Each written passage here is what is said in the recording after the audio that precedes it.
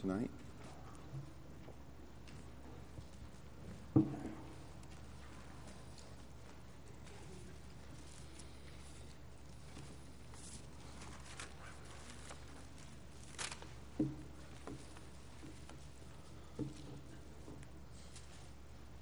I'll try to stay brief tonight. Pastor Smith let me know they have to stay within the 3-hour limit, so I will definitely try tonight. And thank you to all of you, and thank you for Pastor Smith for having me come down. Our accommodations are very nice, and we definitely enjoy them, staying there, relaxing at the Best Western. And the meals, we're very grateful for that, and we appreciate that very much. And just a brief word about myself. I was raised in a Roman Catholic church. My parents were very devout Roman Catholics. It wasn't until my mother got sick as a teenager that we stopped going to the church. She was pretty much the engine that drove us to church, and after she got pretty ill and wasn't able to go, we stopped going to church. But God in His providence had a different plan. During that time, I was extremely lost, you could say, and very rebellious as a teenager. I began to, around age 17, thinking about issues such as life and death, heaven and hell, where I would go. God in His grace and His sovereignty gave me a book. It fell into my hands, a book by Dr. Henry Morris titled Science of the Bible. And in there, it presented the case for why the Bible is the Word of God, giving different evidences to back it up. And boy, that really didn't bring me necessarily to faith in Christ immediately, but it established a foundation that was shaken as a youngster. And that foundation was the belief that the Bible was the inerrant, inspired Word of the living God. And so at that moment, I realized that the Bible is not just a religious book on the same level as other world religions have their religious books. The Bible proved, not only did it say it was the Word of God, it proved it beyond a shadow of a doubt. And God used that in my life to really show me that if the truth is going to be found in regards to salvation, in regards to having your sins forgiven and knowing for sure that you're headed towards heaven and not towards hell, that answer would come from the pages of the Word of God, the Bible. And so God used that, and the only Christian in our family was a cousin of mine who was going to a Pentecostal church. And so obviously I wasn't just walking to a church by myself as a 17-year-old, but I ended up going to that Pentecostal church and hearing the Word of God preached there. And it was through a radio program back when Walter Martin was still alive, who wrote the book The Kingdom of the Cults. It was through his program that I heard the gospel of the Lord Jesus Christ. And I'm sure I probably heard it before then. But at that time, you could say the lights went on and I got it. I understood it. He quoted Ephesians chapter 2, verses 8 and 9 about salvation being by grace through faith. And it seems like everything just fell into place. And at that moment, as looking back now as a student of the Word of God, God drew me to Himself through the preacher of the Word of God on the radio. And at that moment, I believed the gospel. I didn't utter a certain prayer. I didn't know really how to pray, but I knew this. I knew that I was lost on my way to hell, and that salvation was by the grace of God received through faith in Jesus Christ alone. And I believed. I trusted in Christ, and I knew God saved me when I heard the gospel on the radio. After that, I began to attend Valley Bible, which was the charismatic church that we were going to. And then I met my wife working at an elementary, junior high school as a teacher's aide. A couple of years after I got saved, I met my wife there, and we happened to go to the same charismatic church. It was such a large church, and I never saw her. I guess she sat on the other side of the church, and we met each other. And at that time in my walk with God, I realized I needed to go somewhere where the Word of God was more faithfully taught. But I was too chicken to go by myself. And so after I met my wife, I had someone to go with me. That way I wouldn't be alone when I enter in a new church. And so we did that. And over the process of time through reading and studying the Word of God and reading good Christian literature, I came to Baptist convictions in regards to what the Bible teaches, in regards to baptism being for believers only, in regards to all the other Baptist distinctives, the priesthood of the believer, etc. And after I came to that conclusion through my study, I realized I had to be part of a Baptist church, of an independent Baptist church that was not unequally yoked in an unbelieving convention. And so I called around, and there was, in our city, it's very integrated, but in the outskirts, not so much as far as racially there. And there was a little town there, and most of the folks migrated from Oklahoma. And there was an independent Baptist church there and one in Bakersfield. I was sort of fearful to go to the one over there in that part of town, because one of the first independent Baptist preachers I heard was a man by the name of Peter Ruckman. And Peter Ruckman's a segregationist, as well as some other problems with him. And boy, I was scared. I thought, man, I'm going to walk in there, be the only Hispanic there. They're going to say, you sit in the back. And I said, I was fearful to go. I don't know if I want to go there. And so I went to my home church because my pastor's last name was Grande. Grande as in Taco Bell Grande, Grande burrito. I said, man, this guy got to be okay. It's Grande. And I got there. He says, man, I'm not Mexican. I'm Italian. It's Grandi. I said, oh, well, I didn't know. I thought Grande. In ordering Grande burritos, I thought, you're Hispanic. But lo and behold, that was a church that my wife and I, right after we got married, we joined that church. And we're faithful there in that church. I served as a deacon there, as a Sunday school teacher. My wife served in the nursery as well as a Sunday school teacher, and also preached in the prison weekly, in the state prison, which I still do today, but I don't do it weekly because I don't have the time. I do it monthly. And so that's a passion as well in my heart. All right, John chapter 17 is where we are at tonight. Let's go ahead and stand as we read the Word of God.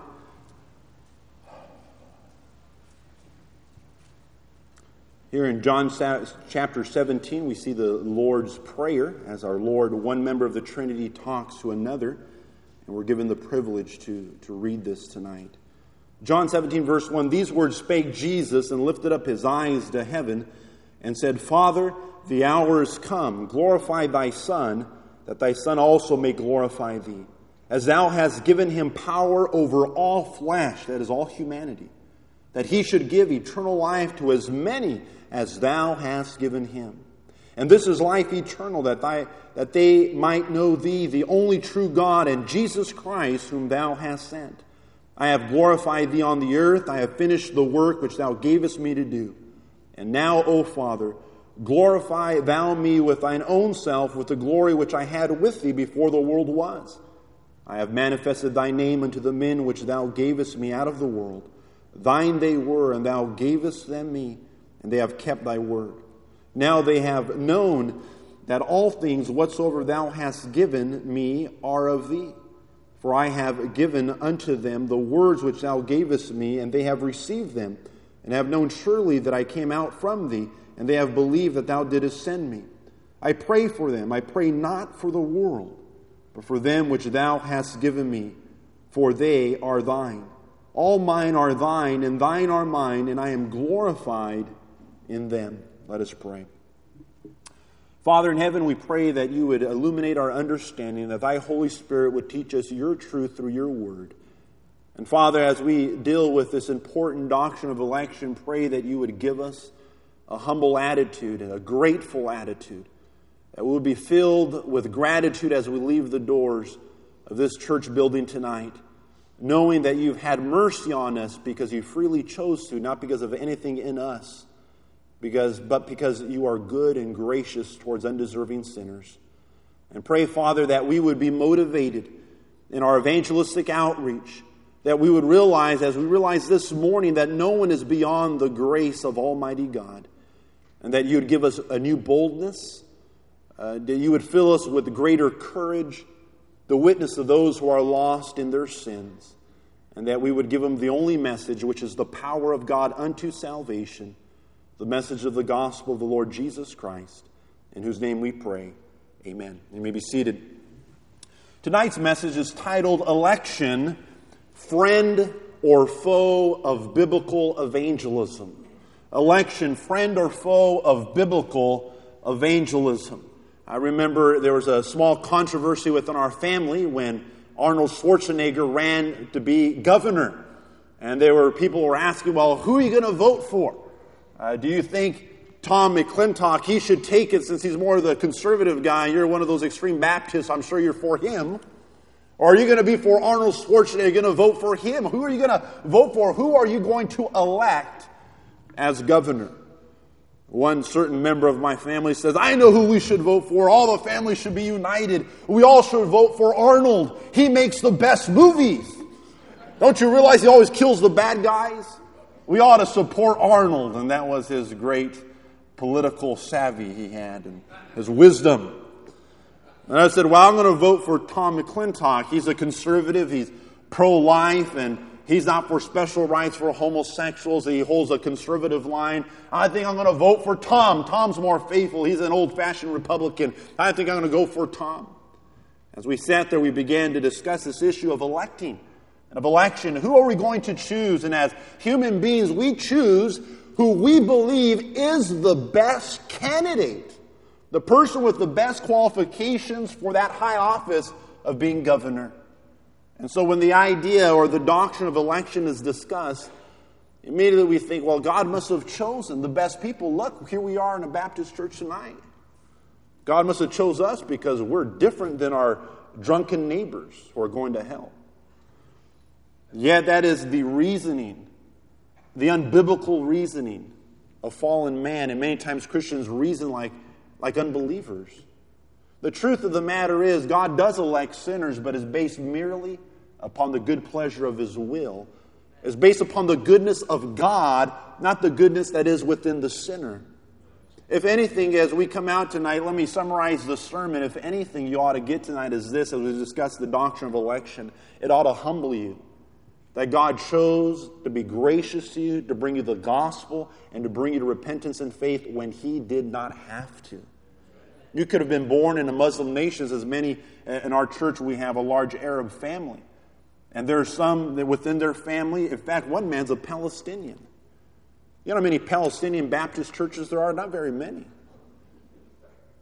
Why? What made the difference between this man? Was he smarter than the other Palestinians? No. God could have bypassed every one of them. He would have been perfectly just in damning them all, as God would be just in damning all of us.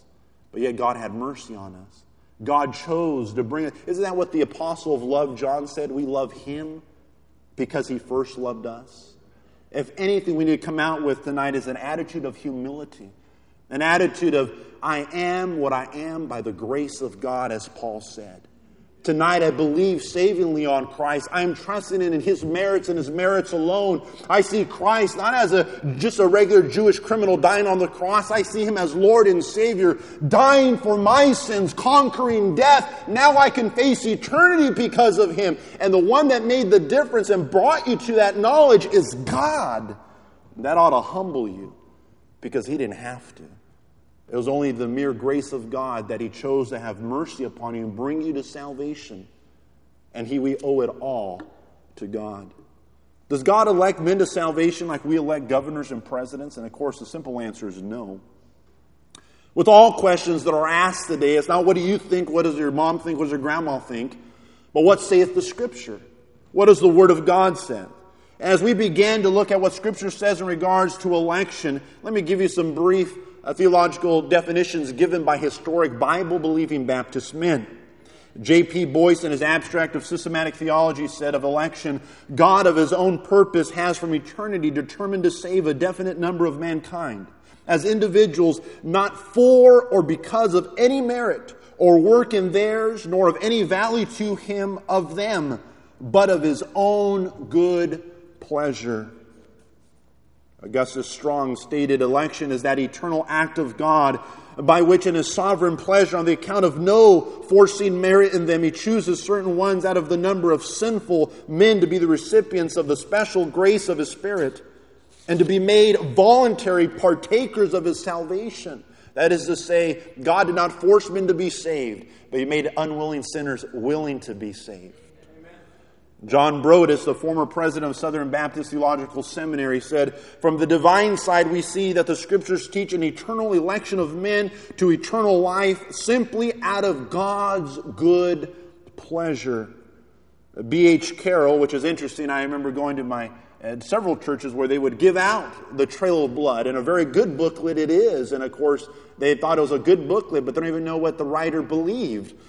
Of his theology, B.H. Carroll, his theology and his belief on election, he stated, everyone that God chose in Christ is drawn by the Spirit to Christ. Everyone predestined is called by the Spirit in time and justified in time and will be glorified when the Lord comes. Years before, John Calvin even came on the scene. The Waldensian Confession of Faith of 1120 AD states, God saves from corruption and damnation those whom He has chosen from the foundations of the world, not of any disposition, faith, or holiness He foresaw in them, but of His mere mercy in Christ, His Son. These are the doctrines that Baptists have held historically. In fact, I believe the reason of the dismal descent into the pit of Arminianism or man-based theology is a result of the influence of men such as John Wesley and Charles Finney and D.L. Moody, none of them being Baptists, by the way. Noel Smith, the influential preacher of Bible Baptist Fellowship, a fellowship that our church used to belong to. This president of the Bible Baptist College in Springfield said this, I quote, "Knowing God as I do through the revelation He has given me of Himself and His Word, when I am told that God is not willing that any should perish but that all should come to repentance, I know it means that the triune God has done and is doing, always will do, all that the triune God can do to save every man, woman, and child. What is hell? It is an infinite negation. It is infinite chaos. It is more than that, I tell you. I say it with profound reverence. Watch this. Hell is a ghastly monument to the failure of the triune God to save multitudes who are there. I say it reverently. I say it with every nerve in my body tense. Sinners go to hell because God Almighty Himself cannot save them. He did all that He could and He failed. Friend, that is short of blasphemy. Short of blasphemy. Jesus didn't come for sinners to seek Him. He came to seek and to save that which was lost. And as you study John chapter 17, He completed the work the Father gave Him. And all His sheep will hear His voice, and they will come unto Him, and He will give them eternal life, and no man will pluck them out of the Father's hand. George Mueller, great man of God that he was, the man who would pray continually for God to meet the needs of his orphanage. A man of great faith. At times he would not ask for the needs that he had there at the orphanage. It would run out of food and he would pray. And a dairy cart would break down in front of the orphanage and they happen just to by accident, of course, give them that milk for the kids. He was a man of great faith, never made an appeal. He never sent out letters begging people for money. He simply would get on his knees and pray to God Almighty. Many stories have been told of George Mueller, but what was the theology that gave this man such great faith to do such a work for God? And that theology was a strong, firm belief in God's absolute, complete sovereignty. He wrote, "Before this period, I have been much exposed to the doctrine of unconditional election, particular redemption, and final persevering grace. But now I was brought to examine these precious truths by the Word of God, being made willing to have no glory of my own in the conversion of sinners, but to consider myself merely an instrument, and being made willing to receive what the Scriptures said, I went to the Word, reading the New Testament from the beginning, with a particular reference to these truths. To my great astonishment, I found that the passages which speak decidedly for election and persevering grace were about 4 times as many as those which speak apparently against these truths. And even those few, shortly after, when I had examined and understood them, served to confirm me in the above doctrines. As to the effect which my belief in these doctrines had on me, I am constrained to state for God's glory that though I am still exceedingly weak, and by no means so dead to the lust of the flesh and the lust of the eyes and the pride of life, as I might be, and as I ought to be, yet by the grace of God, I have walked more closely with Him since that period. My life has not been so variable, and I may see that I have lived much more for the Lord Jesus Christ now that I believe these precious truths." Tonight, as before we get into the text here in John chapter 17, I just want to give a little survey on how the doctrine of election is taught in the Old Testament. Then we'll move into our text here in John chapter 17. In the Old Testament, it teaches over and over that God elected the nation of Israel. Now, God didn't have to. He could have elected one of the many Canaanite nations. He could have elected the Philistines. He could have elected many peoples that were on this earth. Why? Because all of them were equally sinners. All of them equally deserved the justice and the wrath of God. But yet God chose to call out this man Abraham out of Ur of the Chaldees and to make a great nation by which He would make an unconditional covenant with them. God elected Abraham and his people by the mere free grace of God Almighty. In fact, it's interesting. In Joshua 24, as Joshua is speaking to all the people, he gives a little background to Abraham and his family before God chose him to make a great nation out of him, the nation of Israel. And Joshua said unto all the people, Thus saith the Lord God of Israel, Your fathers dwelt on the other side of the flood in old time. Even Terah, the father of Abraham and the father of Nachor, they served other gods. And I took your father Abraham from the other side of the flood and led them throughout all the land of Canaan and multiplied his seed and gave it unto Isaac. What was God saying? God was saying among Abraham and his family in Ur of the Chaldees, they were not God seekers, but God rejectors who worshiped pagan gods. So then why did God choose him? By the grace of God. He didn't have to. He didn't have to choose Abraham. He could have bypassed Abraham and had given Abraham what he deserved and given him justice and that eternally. But God in his grace moved to choose Abraham among all those pagans. Not that Abraham sought the Lord, but the Lord sought Abraham out. In Nehemiah 9:7, the language of choosing is used in regards to Abraham. Thou art the Lord God who didst choose Abram and broughtest him forth out of Ur the Chaldees and gavest him the name Abraham. This is another way God's saying he chose Abraham. Why did God elect to make a great nation out of him? God did it out of his free grace. Another way we see it, this choosing of Abraham, is through the word know or to know. For example, when it says that Adam knew Eve and she bore a son, it means more than just knowing as in, yes, I know you exist. It refers to an intimate relationship. When God Almighty came and spoke to Abraham before he destroyed Sodom and Gomorrah, he said, and the Lord said, Shall I hide from Abraham the thing which I do? Then he answered his own question. For I know him, that he will command his children and his household after him. What do you mean, I know Abraham? That is, he knew Abraham as the man that he had chosen to make a great nation. He knew Abraham intimately like he did not know the Sodomites intimately as his people. In fact, this way of knowing, referring to a relationship that God has with Israel as his chosen nation, that he does not have with any other nation, is used in Amos chapter 3 and verse 2. You only, God says, have I known of all the families of the earth.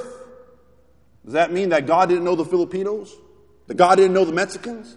That God didn't know the Ethiopians? No, God knew of all of them. But he knew none of them as his elect nation as he knew Israel. Why? Was it the Israelites were better? No.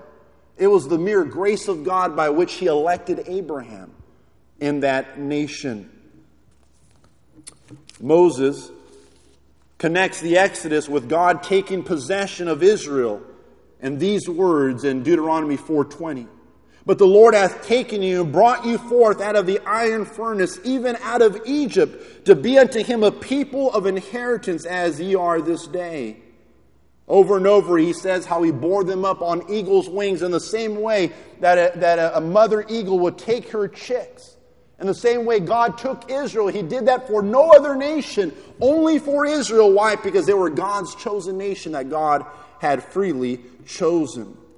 In Isaiah 44 and verse 1, the Word of God says, Yet now hear, O Jacob my servant, and Israel whom I have chosen. Thus saith the Lord that made thee and formed thee from the womb, which will help thee. Fear not, O Jacob my servant, thou Jeshurun, whom I have chosen. Over and over, God emphasizes how he has chosen Israel. Not that they can get a big fat head and think, wow, we're chosen, boy, we're better than everybody else. But for they could be grateful that he did choose them and didn't bypass them and allow them to get justice. God gave them grace and mercy. That is the reason why God would tell them to recall and to remember their election of God.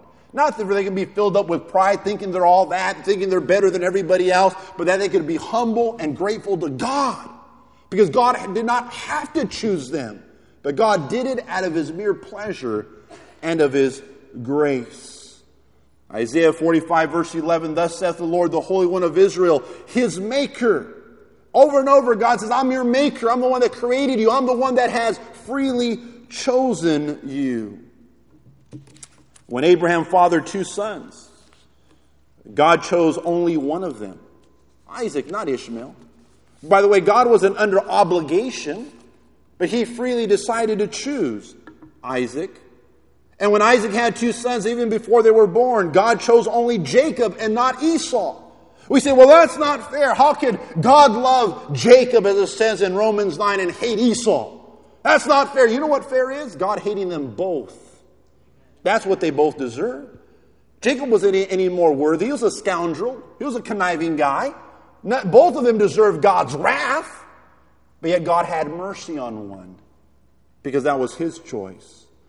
He is free to choose whomsoever he pleases, even as he has created a child from miraculous birth if he has to. This is the truth that John the Baptist had in mind. Remember when he talked and spoke and preached to those proud Pharisees that prided themselves in their Hebrew heritage? In Matthew 3:9, and think not to say within yourselves, we have Abraham to our father. For I say unto you that God is able of these stones to raise up children unto Abraham. In other words, don't think you're all that. Don't be prideful before God.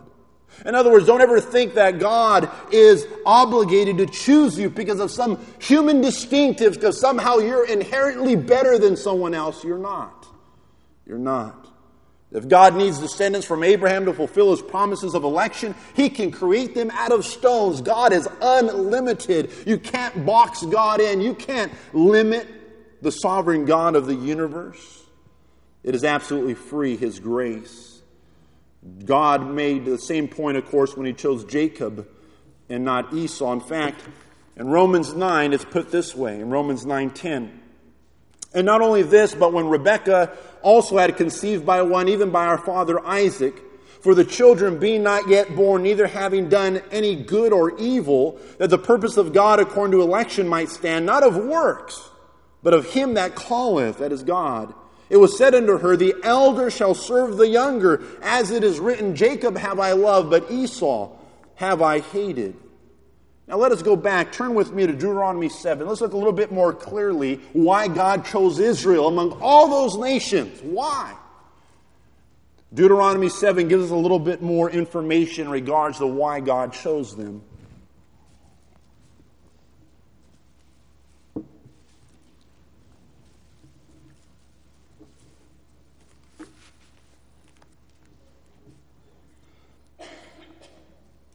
In Deuteronomy 7,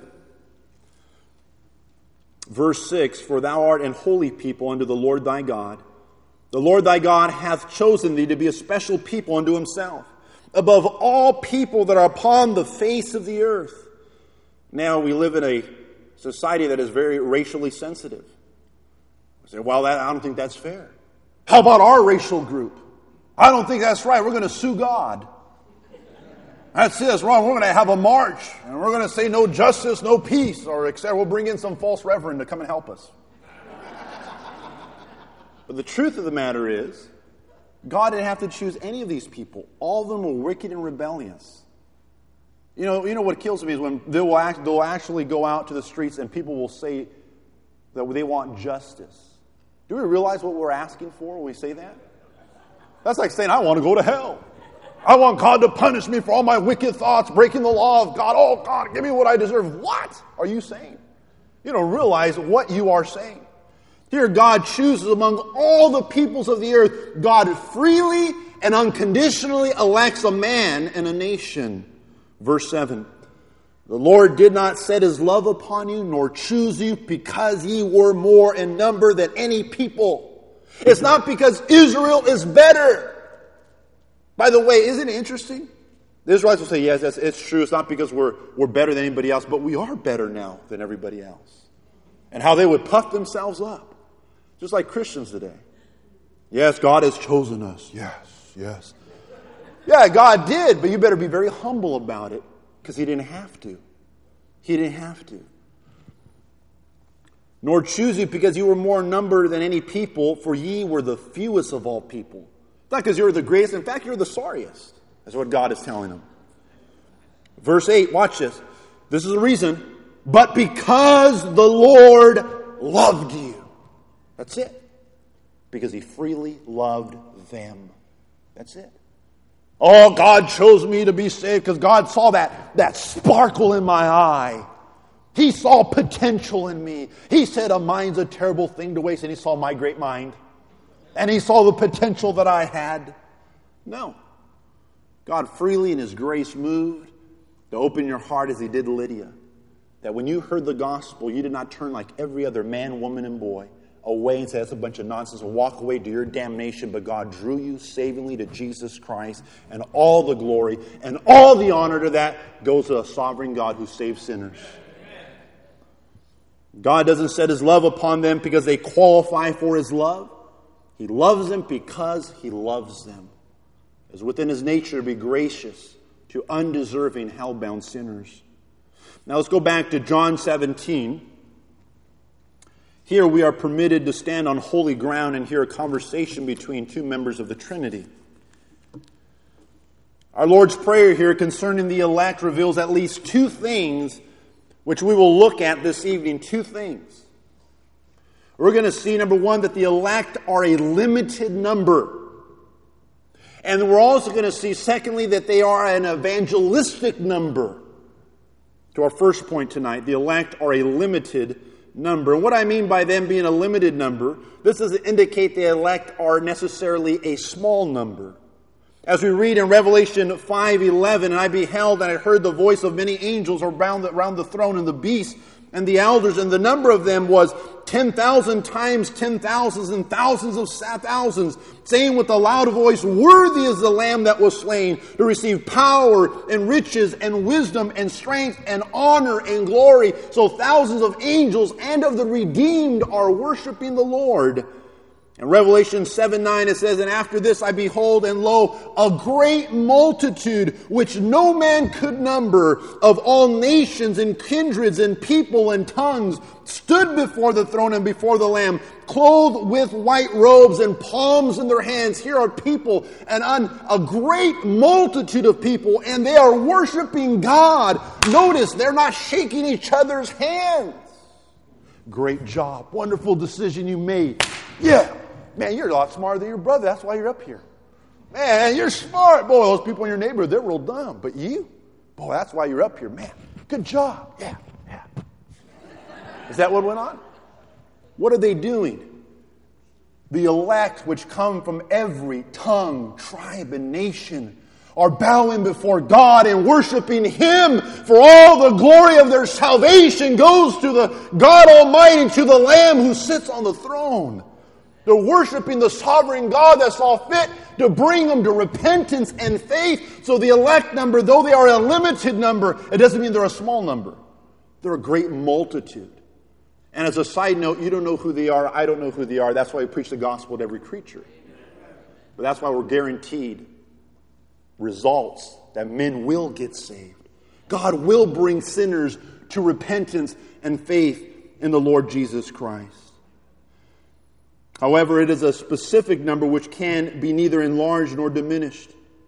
Having made reference to all flesh, Christ singles out some from among them who he will give eternal life. Look at verse number 2 with me. As thou hast given him, that is the Son of God, power, authority over all flesh, that is all humanity, that he should give eternal life to as many as thou hast given him. That is, Jesus has the authority from God the Father to give eternal life to all that the Father has given as a love gift to the Son. Listen, at Christmas time, because we love our children, we give them gifts. At Christmas time, I'm going to buy my son probably a train. He likes trains. And I do that because I love him. But the love that I have for him is small compared to the love that the Father has towards the Son. I cannot understand fully how much the Father loves the Son and the Son loves the Father. But as an expression of the Father's love towards the Son, he gives the Son a love gift. And that love gift are the elect among this sinful, rebellious mankind. God plucks them out and gives them as a gift to the Son of God, the Lord Jesus Christ. They have already been given to him in election. Look at verse 6 with me. I have manifested thy name unto the men which thou gavest me out of the world. Thine they were, and thou gavest them me, and they have kept thy word. Look at verse 9 with me. I pray for them. I pray not for the world, but for them which thou hast given me, for they are thine. In other words, they belong to God. God has chosen them, and He's going to give them to the Son. They belong to the Father. Verse 11, and now I am no more in the world, but these are in the world, and I come to thee, Holy Father, keep through thine own name those whom thou hast given me, that they may be one as we are one. While I was with them in the world, I kept them in thy name. Those that thou gavest me, I have kept. And none of them is lost, but the son of perdition, that the scripture might be fulfilled. Drop down to verse 24. Father, I will that they also whom thou hast given me be with me where I am, that they may behold my glory which thou hast given me, for thou lovest me before the foundation of the world. Here Jesus prays, all the ones that you've given me, Father, may they be taken to heaven to see me in my glory. They have been given to the Son of God before time began. Why? First of all, as a love gift from the Father to God the Son. No less than 7 times our Lord makes reference to this giving. It runs through His prayers, a dominant thought, and is foundational to the entire construction of this chapter. In fact, it's interesting that our Lord only gives some, our God the Father only gives some to the Son. Remember the conversation in John chapter 10. There's where Jesus spoke of Himself as the great shepherd. That classic passage where Jesus says, my sheep hear my voice, and I know them, and they follow me, and I give unto them eternal life, and they shall never perish, neither shall any man pluck them out of my Father's hand. For my Father which gave them me is greater than all, and no man is able to pluck them out of my Father's hand. I and my Father are one. And as Baptists, we believe in eternal security, that those whom God saves, He keeps them saved. And boy, that's good preaching right there. But the verse before that passage, Jesus looks at prideful men who think they're all that. And Jesus says to them, ye believe not because you're not my sheep. What? I'm not one of the chosen? Well, who do you? I am chosen. Look at me, boy. Look at my heritage. Look at my religious works. You don't listen. And you won't obey the gospel because the Father hasn't chosen you. The doctrine of election humbles man and realizes the only reason we have chosen Christ is because He has first chosen us. And these men, these Pharisees that rejected Christ, they had this big ego, they had a balloon filled with pride, and Jesus came and popped it and say, you don't listen because you are not His sheep. He didn't say, if you will but listen, if you will just try me for a moment, you can become my sheep. I'm knocking on the door of your heart. Please open the door. No. He says, you will not listen because you're not my sheep.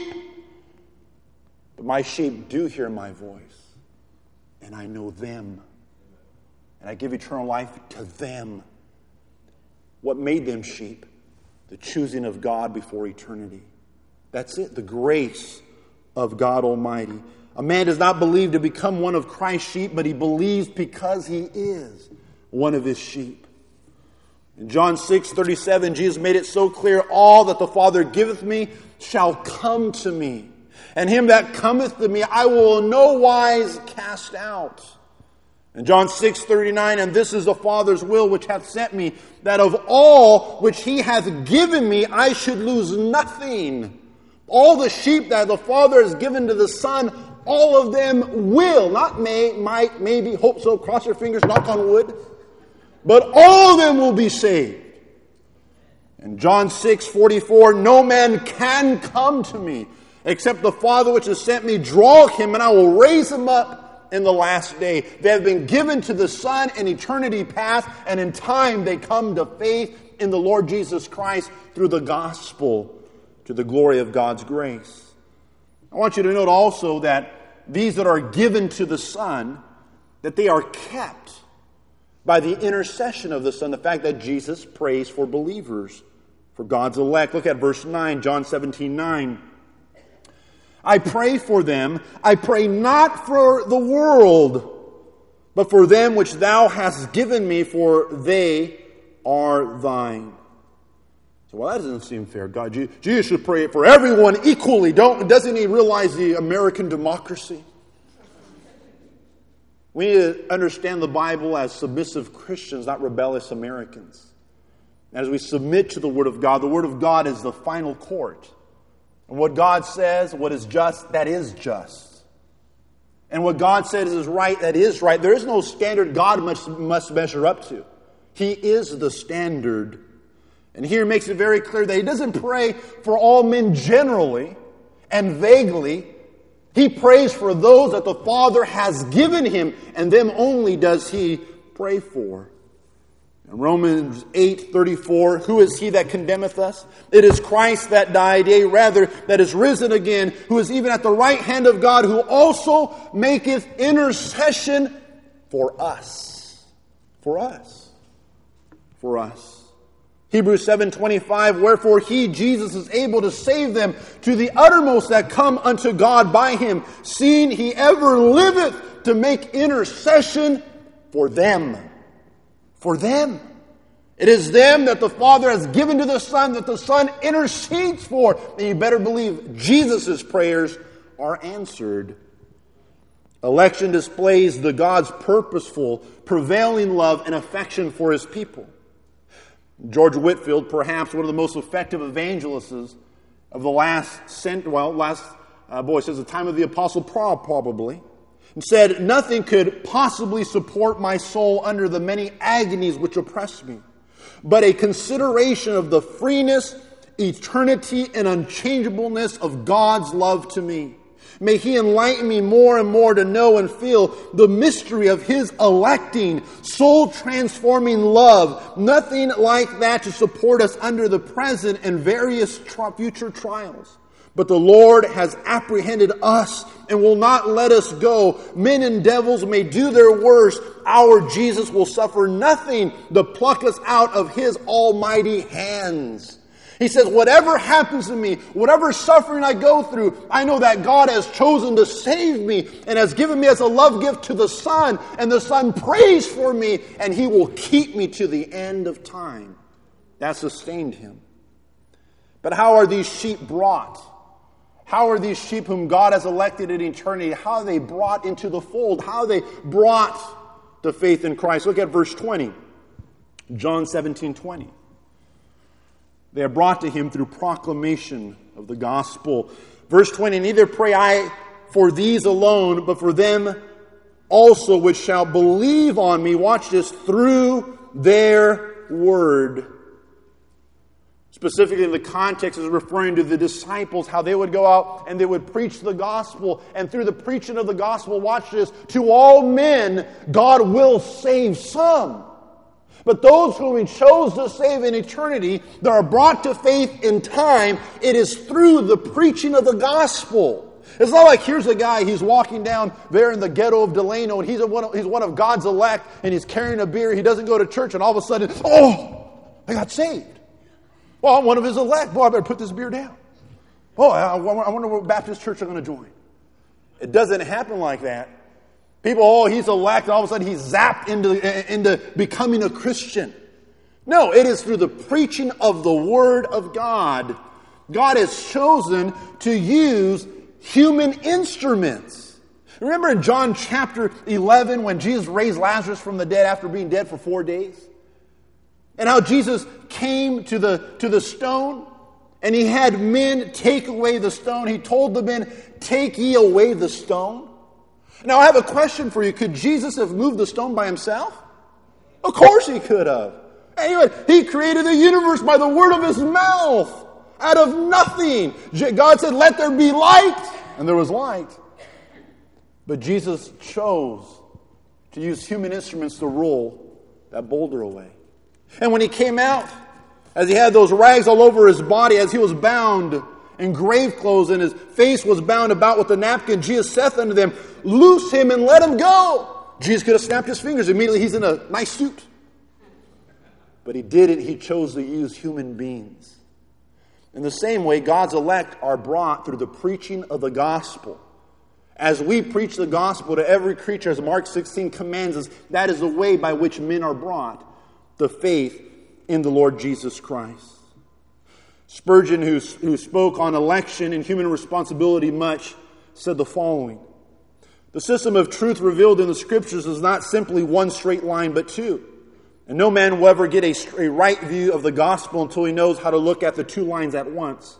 For instance, I read in one book of the Bible, the Spirit and the bride say, 'Come, and let him that is athirst come, and whosoever will, let him take of the water of life freely.' Yet I am taught in another part of the same word that, quote, 'It is not of him that willeth, nor of him that runneth, but of God that showeth mercy.' I see in one place God in providence presiding over all. And yet I see and cannot help seeing that man acts as he pleases, and that God has left his actions in great measure to his own free will. Now, if I were to decree that man was so free to act that there was no control of God over his actions, I should be driven to the very near of atheism. And if, on the other hand, I should declare that God so overrules all things that man is not free enough to be responsible, I should be driven at once to antinomianism or fatalism. That God predestinates and yet that man is responsible are two facts that few can see clearly. They are believed to be inconsistent and contradictory, but they are not. The fault is in our weak judgment. Two truths cannot be contradictory to each other. Then I find taught in one part of the Bible that everything is foreordained. That is true. And it is only my folly that leads me to imagine that these two truths can ever contradict each other. What was Spurgeon saying? If men are taught in the Bible that everyone is responsible for their choices, if a man rejects Jesus Christ, God is just, perfectly just, and damning his soul to hell. That men are personally responsible, yet God predestinates all things that come to pass. How can we reconcile the two? Spurgeon says, I don't have to reconcile, I have to just believe both of them. He said, well, I don't understand it. I don't understand how a brown cow eats green grass and produces white milk. But I drink it in the morning with my cornflakes. We just accepted it, didn't we? Because that is just a truth. It's a given fact. And it is the fact that men are responsible because God said so. And it is true that God is absolutely, completely, 100% sovereign over every son and daughter of Adam in all this universe. So the elect are a limited number. Now, secondly, this is the most exciting part now. The elect are an evangelistic number. Look at John 17:18.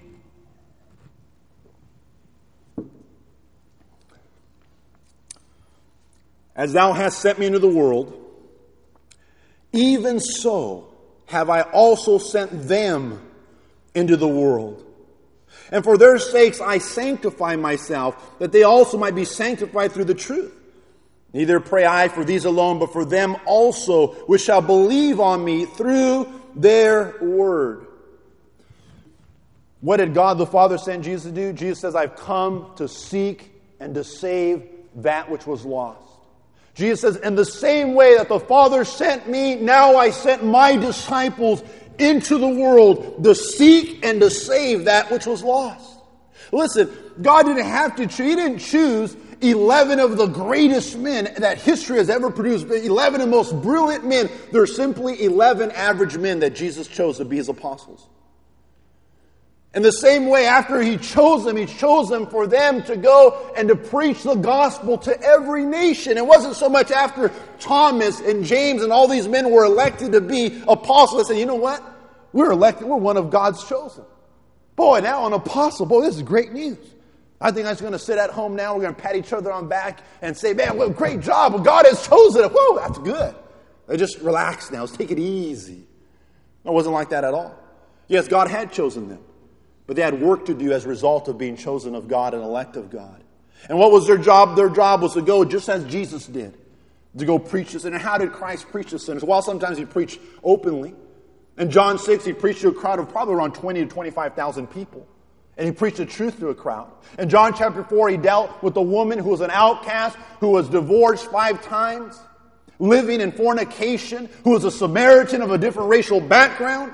And yet Jesus went out of his way to find her and to give her the good news of salvation and bring her to faith in himself. Jesus dealt with individuals. He dealt with crowds. But this is the point. He dealt with sinners. In the same way, the apostles, the elect, all disciples who are, of course, we are the elect of God, is being brought to faith in Jesus Christ. We are to be an evangelistic number. Turn with me. Let me give you an example of how the election of God is an encouragement to evangelists. Go with me to Acts chapter 18.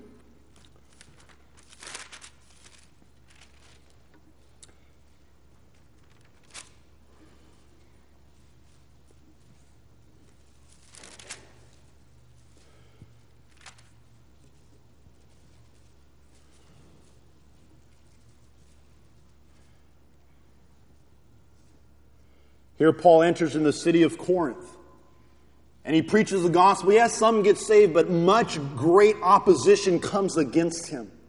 Imagine if people beat you up for sharing your faith.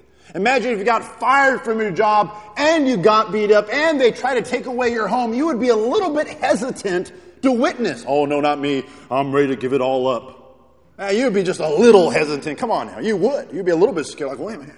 I don't know. Next time I hand out that tract, I'm going to look around. You're going to be very careful. Paul was human. And he's preaching the gospel. Few are being saved, and he probably wants to quit. Read with me here in verse number 9. Then spake the Lord to Paul in the night by a vision. Be not afraid, but speak, and hold not thy peace, for I am with thee. And no man shall set on thee to hurt thee, for I have much people in this city. And he continued there 1 year and 6 months, teaching the word of God among them. So here he is. He has suffered greatly. He wants to quit. And the Lord comes to him and gives him 4 reasons why he should continue to preach the gospel. The first reason is this, simple. Because God said so. If God says speak, guess what that means? Speak. That is the first reason, by the way, you and I should evangelize. Why? Why? I don't understand it all. Because God said so. That's the first and main reason, because God told him, speak. Hold not thy peace. And secondly, he reminded him, I am with thee. So not only did he tell him to preach, to continue to preach regardless of the opposition, then he told him, I am with you. My presence will be with you. I will support you. I will not leave you. I will not forsake you. And then he tells him, God promised that no man shall set on thee hurt. In other words, no one's going to come and kill you. I'm going to give you safety during this time. And then he tells him, God told him that he had, for I have much people in this city, verse 10. Now, the city of Corinth was a tough place to evangelize.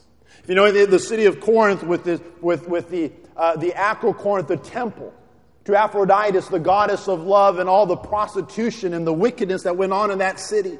Their love, their affection for human philosophy, the rejection of the bodily, of the idea of resurrection. Boy, if there was any place that was hard to evangelize, it was Corinth.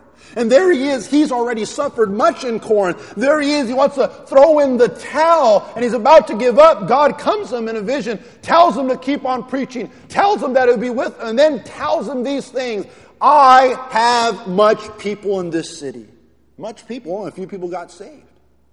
But there are some that the Father has already given to the Son in eternity past. There were some elect in that city. Well, who were they? Well, I don't know. Spurgeon said if they had a big E on their back, I would go walk around, lift up shirt tails, and find out who the elect are. It makes it easier in witnessing, believe me. And we knew who the elect were, boy, we could say, well, I'm going to witness to this one. They're elect, but I'm not going to waste my time. Paul didn't know.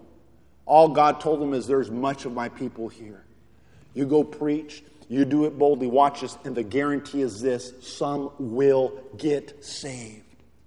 It is not up to the preacher and his methods. It wasn't the fact that Paul was a great salesman. It was the fact that God in eternity past had chosen some of this rebellious, wicked, vile city of Corinth. The very idea to Corinthianize meant to be with a prostitute. Such a wicked, vile city that God says, I have much people here. Many will be saved. I have chosen them. And how are the chosen brought in? Through the preaching of the gospel of Jesus Christ.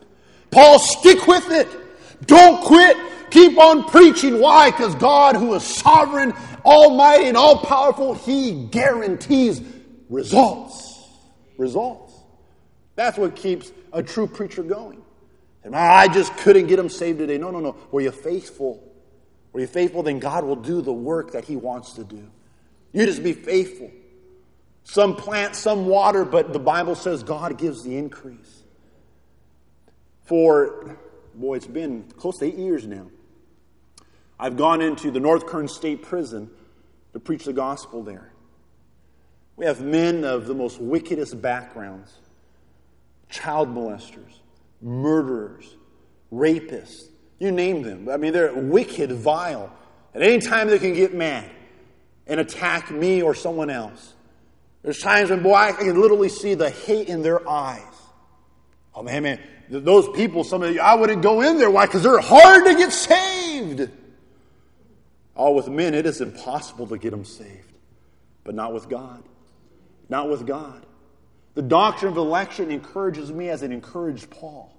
To go to these hell-bound sinners that have no thought of God. The only reason they're there because they want to give away their what they call contraband cheese, which is basically drugs. They want to give to one another. They're there to pass notes to have another man killed. They're there with wicked intent. But the truth is, I'm not relying upon them seeking God. I'm relying upon a sovereign God who seeks and saves sinners. I know that God can take the most hell-bent man like Saul of Tarsus, and sweetly save him. I know God can sovereignly save any man. So I go in there and preach the gospel freely, openly, and boldly, knowing as Paul did in Corinth that God has much people, yes, even in prison, even in Corinth. When we say, well, if election is true, then I'm just going to sit at home, you don't understand what the Bible's teaching here. Election did not make Paul kick back. It made Paul bold. It made Paul fearless. It made him aggressive to preach the gospel, knowing that God can and will save some. He will. It's not a maybe. It's like, I hope give God a chance. He wasn't there with some weak evangelistic trick. He was there preaching repentance towards God and faith towards our Lord Jesus Christ. And God told him, I have much people in the city. You stay with it. Stick with it. Many will be saved. What did the doctrine of election do for Paul? It made him more bold. Again, quoting Charles Spurgeon, he said, the greatest missionaries that have ever lived have believed in God's choice of them. Instead of this doctrine leading to inaction, it has ever been an irresistible motive power, and it will be so again. It was the secret energy of the Reformation. It is because free grace has been put into the background that we have been so little done in many places. It is in God's hand the great force which can stir the church of God to its uttermost depth. It may not work superficial revivals, but for a deep work it is invaluable. Side by side with the blood of Christ, it is the world's hope. How can men say that the doctrine of distinguishing grace makes men careless about souls? Did they never hear of the evangelical band which was called the Clapham sect? Was Whitefield a man who cared nothing for the salvation of the people? He who flew like a seraphim throughout England and America, unceasing proclaiming the grace of God, was he selfish? Yet he was distinctly a free grace preacher. Did Jonathan Edwards have no concern for the souls of others? Oh, how he wept and cried and warned them of the wrath to come. Time would fail me to tell of the lovers of men who have been lovers of this truth of God's sovereignty. That's the historical and biblical record. If we say, well, God elects sinners out of His own unconditionally, He decides to save some and not all, and it causes us to be lazy, then we have misunderstood this doctrine. It ought to do what it did to Paul and make us more bold, knowing that God can save. That God can save, and pray, believing that God will save. Sinners who say they have no time for God, no desire for God, but yet God can freely open their hearts up as He did Lydia in Acts chapter 16. Turn with me to 2 Timothy. One more illustration here. 2 Timothy chapter 2.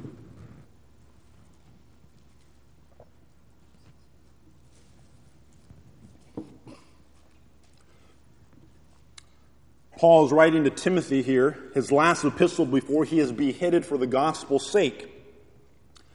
And as he's getting prepared to have his head chopped off, he's writing how he has suffered much for the gospel.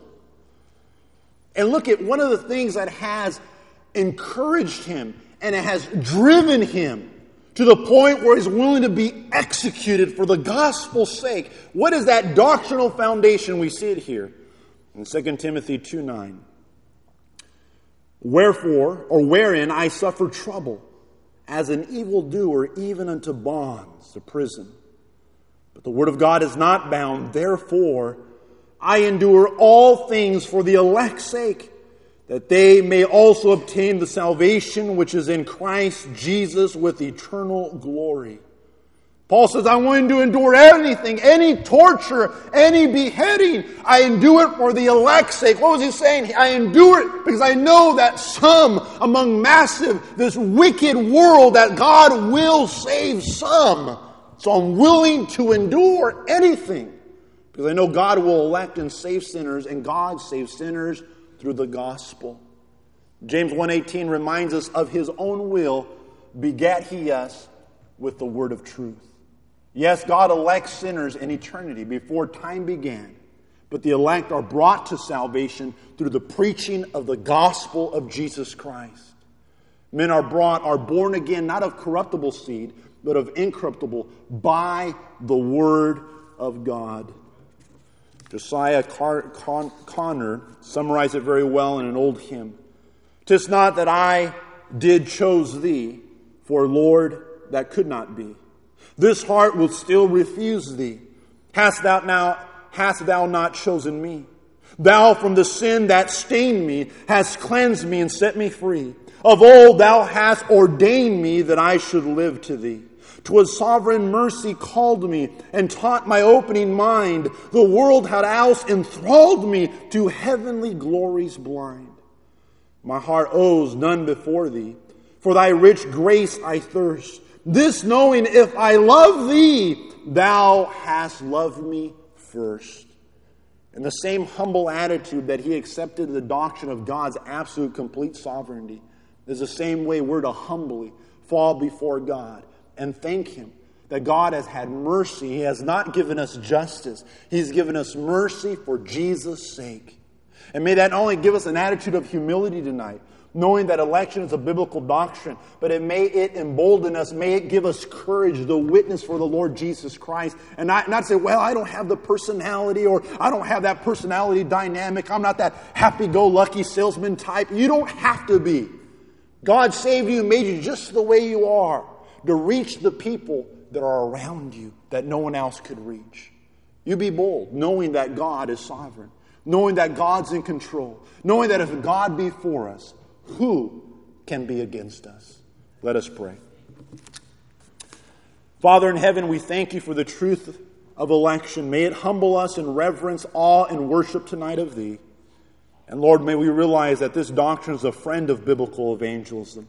May it encourage us, give us and grant us thy strength, O Lord, to carry the gospel to every creature, that you would be honored and glorified, for you are worthy of all praise and honor. In thy name we ask it. Amen.